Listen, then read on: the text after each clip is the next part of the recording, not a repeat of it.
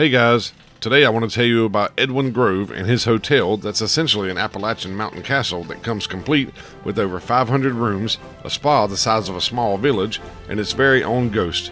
Stick around and learn about the Grove Park Inn.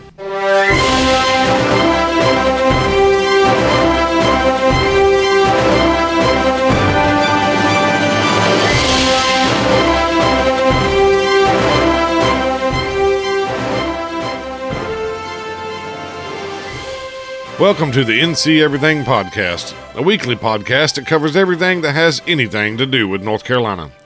I'm your host, Curtis, and I hope you're as happy to be here as I am. If you're one of my devoted fans, well, thank you for coming back. And if you're new to the show, I thank you for giving me a listen.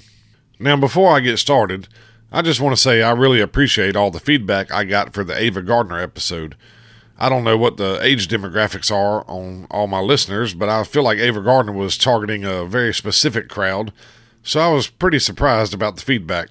So again, thank you for all of that. For some of you new folks, if you like the show, then don't forget to check out the website at www.thenceverythingpodcast.com. And there you can listen to all my past episodes, and you too can reach out and contact me. You can also join the Facebook group by searching the NC Everything Podcast on Facebook.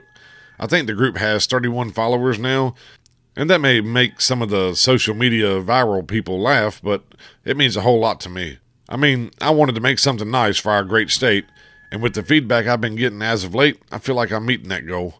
Now I think that's just about enough of that, so let's get on to the content. By the way, my 4-year-old son is out there riding his four-wheeler.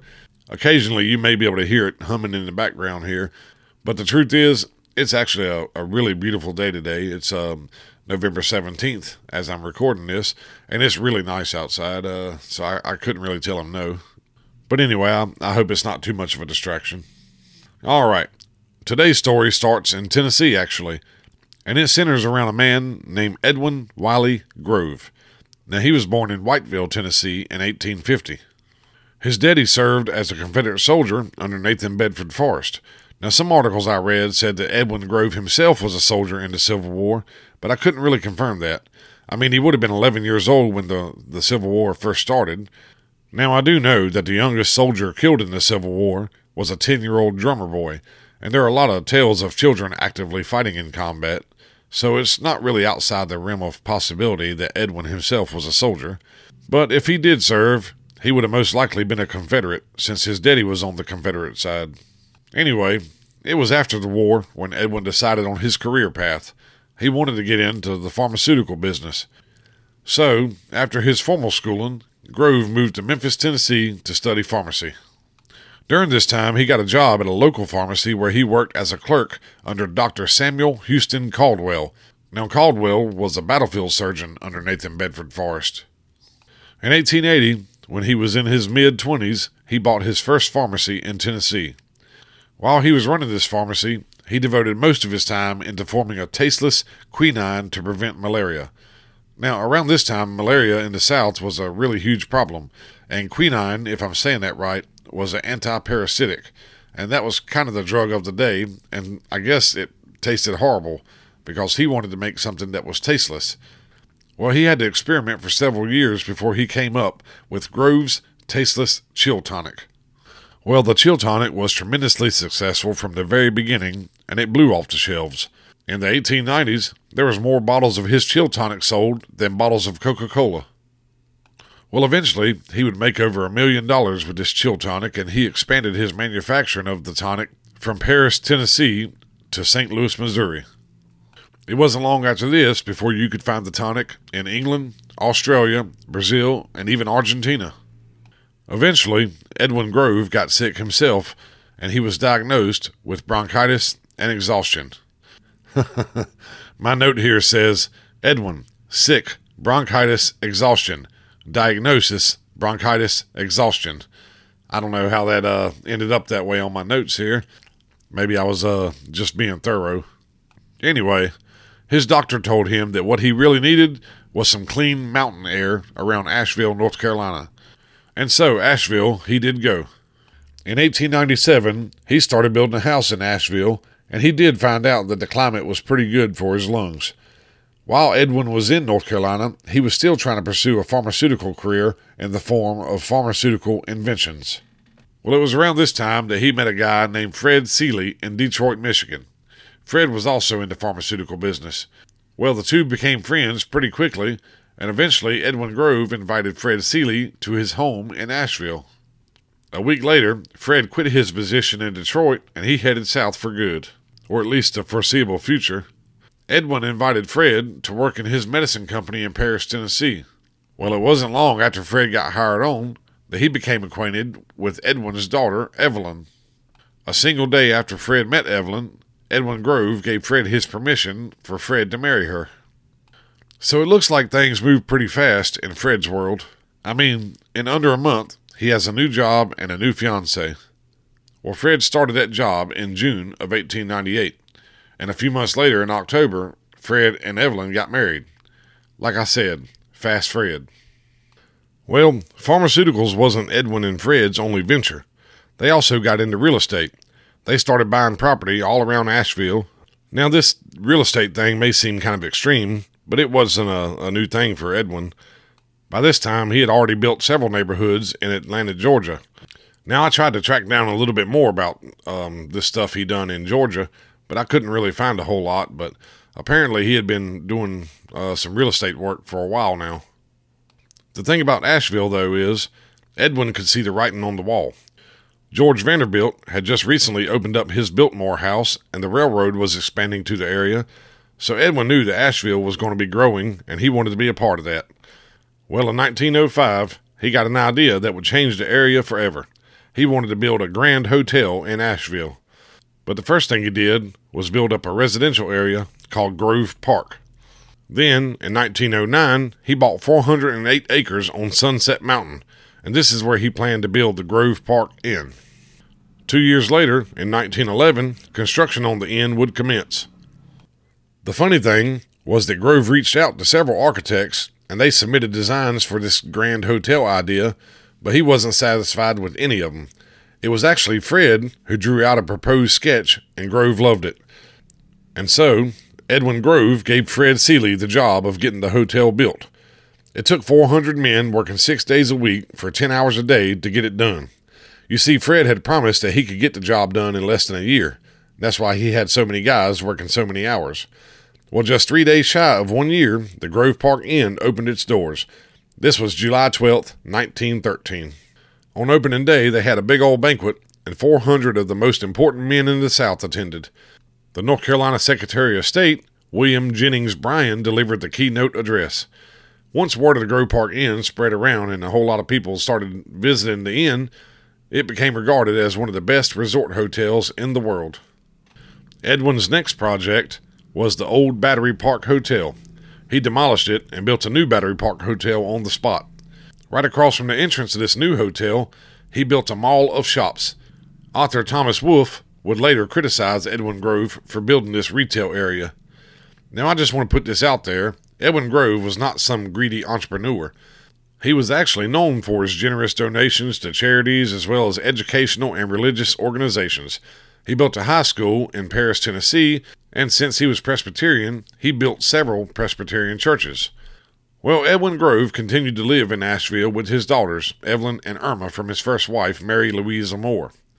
Mary Moore died in 1883, and 3 years later, Grove married Alice Gertrude Mathewson, and with her he had 3 children. They were Hallett, Edwin, and Helen. On January 27, 1927, Edwin Grove died in Asheville, and he's buried in a family cemetery near his hometown of Whiteville, Tennessee. Now, that may be the end of Edwin Grove's story, but we're nowhere near the end of the story of the Grove Park Inn, so let's head back to that Asheville castle. Now, when I say it's an Asheville castle, I'm not quoting some catchy phrase from an article I read during my research. That's just my personal opinion on the place. I will certainly have some pictures of it in the show notes, so check that out when you get a chance. But while you're checking those pictures out, let me plead my case. The Grove Park Inn is made out of granite, and it takes up 86,852 square feet. This square footage includes a 17,000 square foot ballroom and an 8,000 square foot ballroom, as well as 510 guest rooms. Now, some of my sources say there's 513 rooms. I actually tried to call the Grove Park Inn yesterday to get some confirmation on that, but they have a automated answering service, and press 1, press 2. I didn't really get nowhere with that, so it's somewhere around 500 rooms. The inn also has 40 meeting rooms, 4 restaurants, and 9 tennis courts. And if you hate tennis, you could try playing a round of golf on the 18-hole Donald Ross golf course out back. Now, underneath the hotel is a 43,000 square foot underground spa that includes 2 pools and 2 waterfalls. It's a castle, I say, and I'm sure there's a lot of amenities that I've left out. Now, just to be fair, the golf course I mentioned was built in 1899, but it was redesigned by Donald Ross in 1924. During World War II, the Grove Park Inn was used as an internment center for Axis diplomats, and later it was used as a place for rest and rehabilitation for sailors returning from combat. Well, in 1955, it was acquired by Charles Simmons of Simmons Enterprises, and he was really the one who transformed it from an inn to a resort. And that's mainly because he was the one who added the underground spa in the 1980s. Eventually, Simmons Enterprises sold the Grove Park Inn to KSL Resorts in 2012, but they only held on to the property for about a year, and then they sold it to Omni Hotels and Resorts. Omni Hotels renamed the Grove Park Inn into the Omni Grove Park Inn, and that's what it's still called today. And now, since I keep calling it a castle, let me run down some of the American royalty that have stayed there. It's been visited by 10 U.S. presidents: William Taft, Woodrow Wilson, Calvin Coolidge, Herbert Hoover, Franklin D. Roosevelt, Dwight Eisenhower, Richard Nixon, George H.W. Bush, Bill Clinton, and Barack Obama. Some other notable guests include Harry Houdini, Will Rogers, Henry Ford, John D. Rockefeller, Thomas Edison, Albert Einstein, Wiley Post, who completed the first solo flight around the world, Carl Sandburg, golf legends Bobby Jones and Jack Nicklaus, Helen Keller, Margaret Mitchell, who wrote Gone with the Wind, F. Scott Fitzgerald, who wrote The Great Gatsby, and the cast of The Hunger Games stayed there while they filmed. Now, I'm sure I could quadruple that list, but out of all those I mentioned, there is one who is probably the most notable as a guest, and that is F. Scott Fitzgerald. That's because he was a guest there for an entire year, and I'm going to tell you that story. F. Scott stayed there between the summers of 1935 and 1936. Before this, Scott and his wife Zelda were living the life of luxury in France thanks to The Great Gatsby. But after the hoorah about Great Gatsby kind of died down, F. Scott's writing wasn't selling and Zelda's health was declining. Now, if you read through my sources, some of them say that F. Scott also had poor health due to tuberculosis, but many other sources say it was really just alcoholism that he was suffering from. You see, he had entered into a state of depression because of his inability to sell his writing, and so he had started drinking pretty heavily. Zelda, on the other hand, had already had 2 severe mental breakdowns. A lot of sources say she had schizophrenia, but a few other sources speculate that she may have actually been bipolar. By the time the couple had discovered Asheville, they had already been wandering south from Baltimore already and sort of looking for a new life, or at least the next chapter of their life anyway. So when they found Asheville, F. Scott thought it would be a great place to rest and collect his thoughts and maybe find some inspiration. There was also a hospital there for Zelda. This was the Highland Hospital, right there in Asheville. Now, F. Scott came down before Zelda, and he stayed a little while before he finally got her and brought her down here. Well, pretty much as soon as Zelda came to Asheville, she entered into the Highland Hospital. F. Scott, on the other hand, rented 2 rooms at the Grove Park Inn, one for writing and one for sleeping. He rented rooms 441 and 443. Now, he intentionally chose those rooms because they overlooked the main entrance, and he liked to watch the women arriving at the hotel and check out what they were wearing as they walked in. And he didn't actually get a whole lot of writing done because he would drink to become inspired, and then he would become too drunk to write. They say that he would drink gin all day, but then he would turn to beer to get himself off the gin. But then he was drinking 30 bottles of beer a day. Now, during this time, he was writing and submitting some of his writings to different magazines to try to pay the debts, but he didn't really write anything substantial for the rest of his life.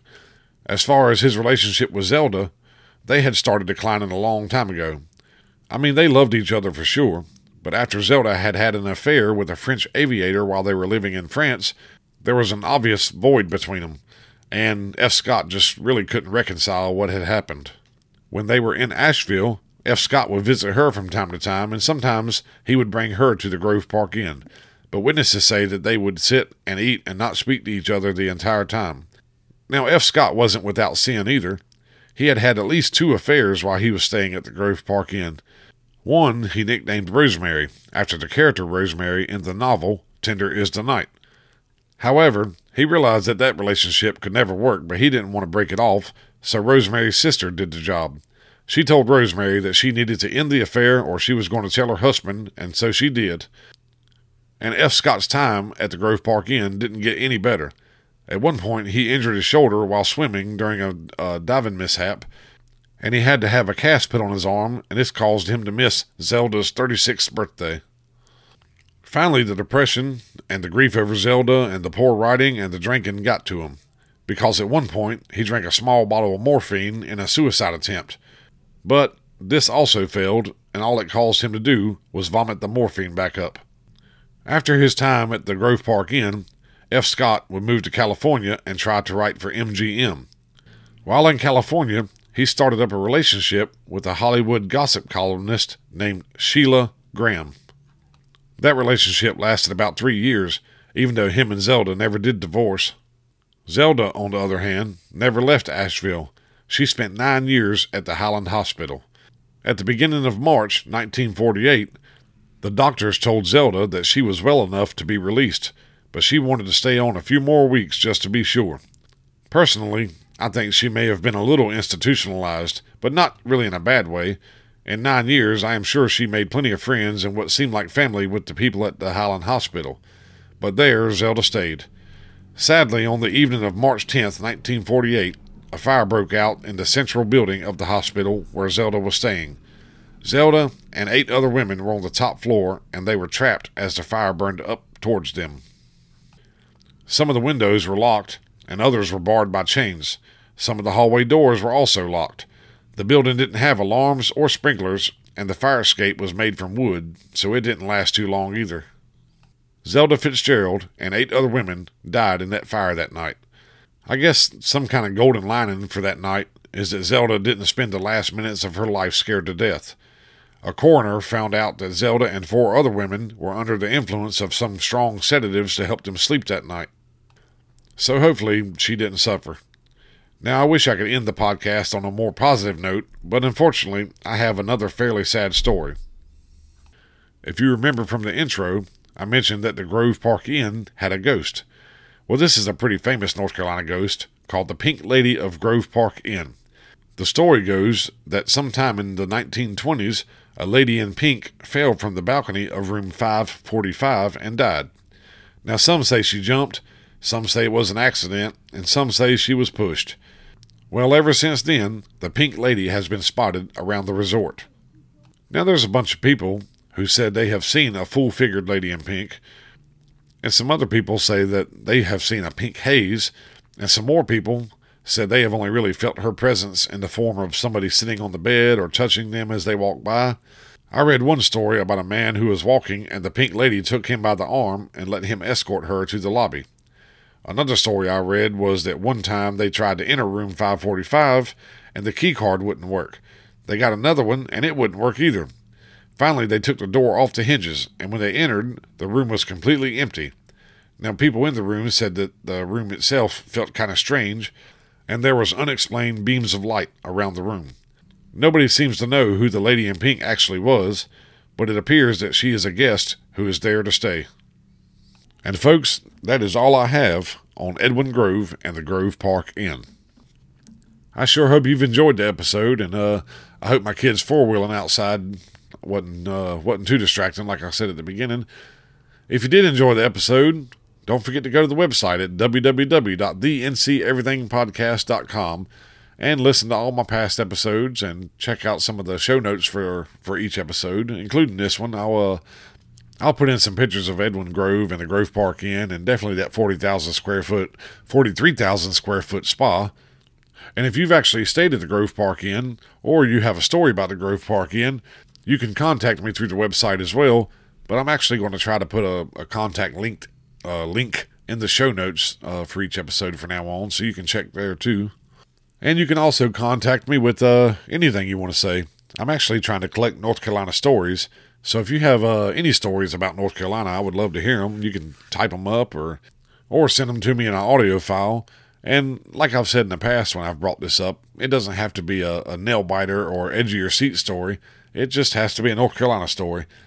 Anyway, don't forget to follow me on Facebook, Instagram, and Twitter, and check in every Saturday for new episodes.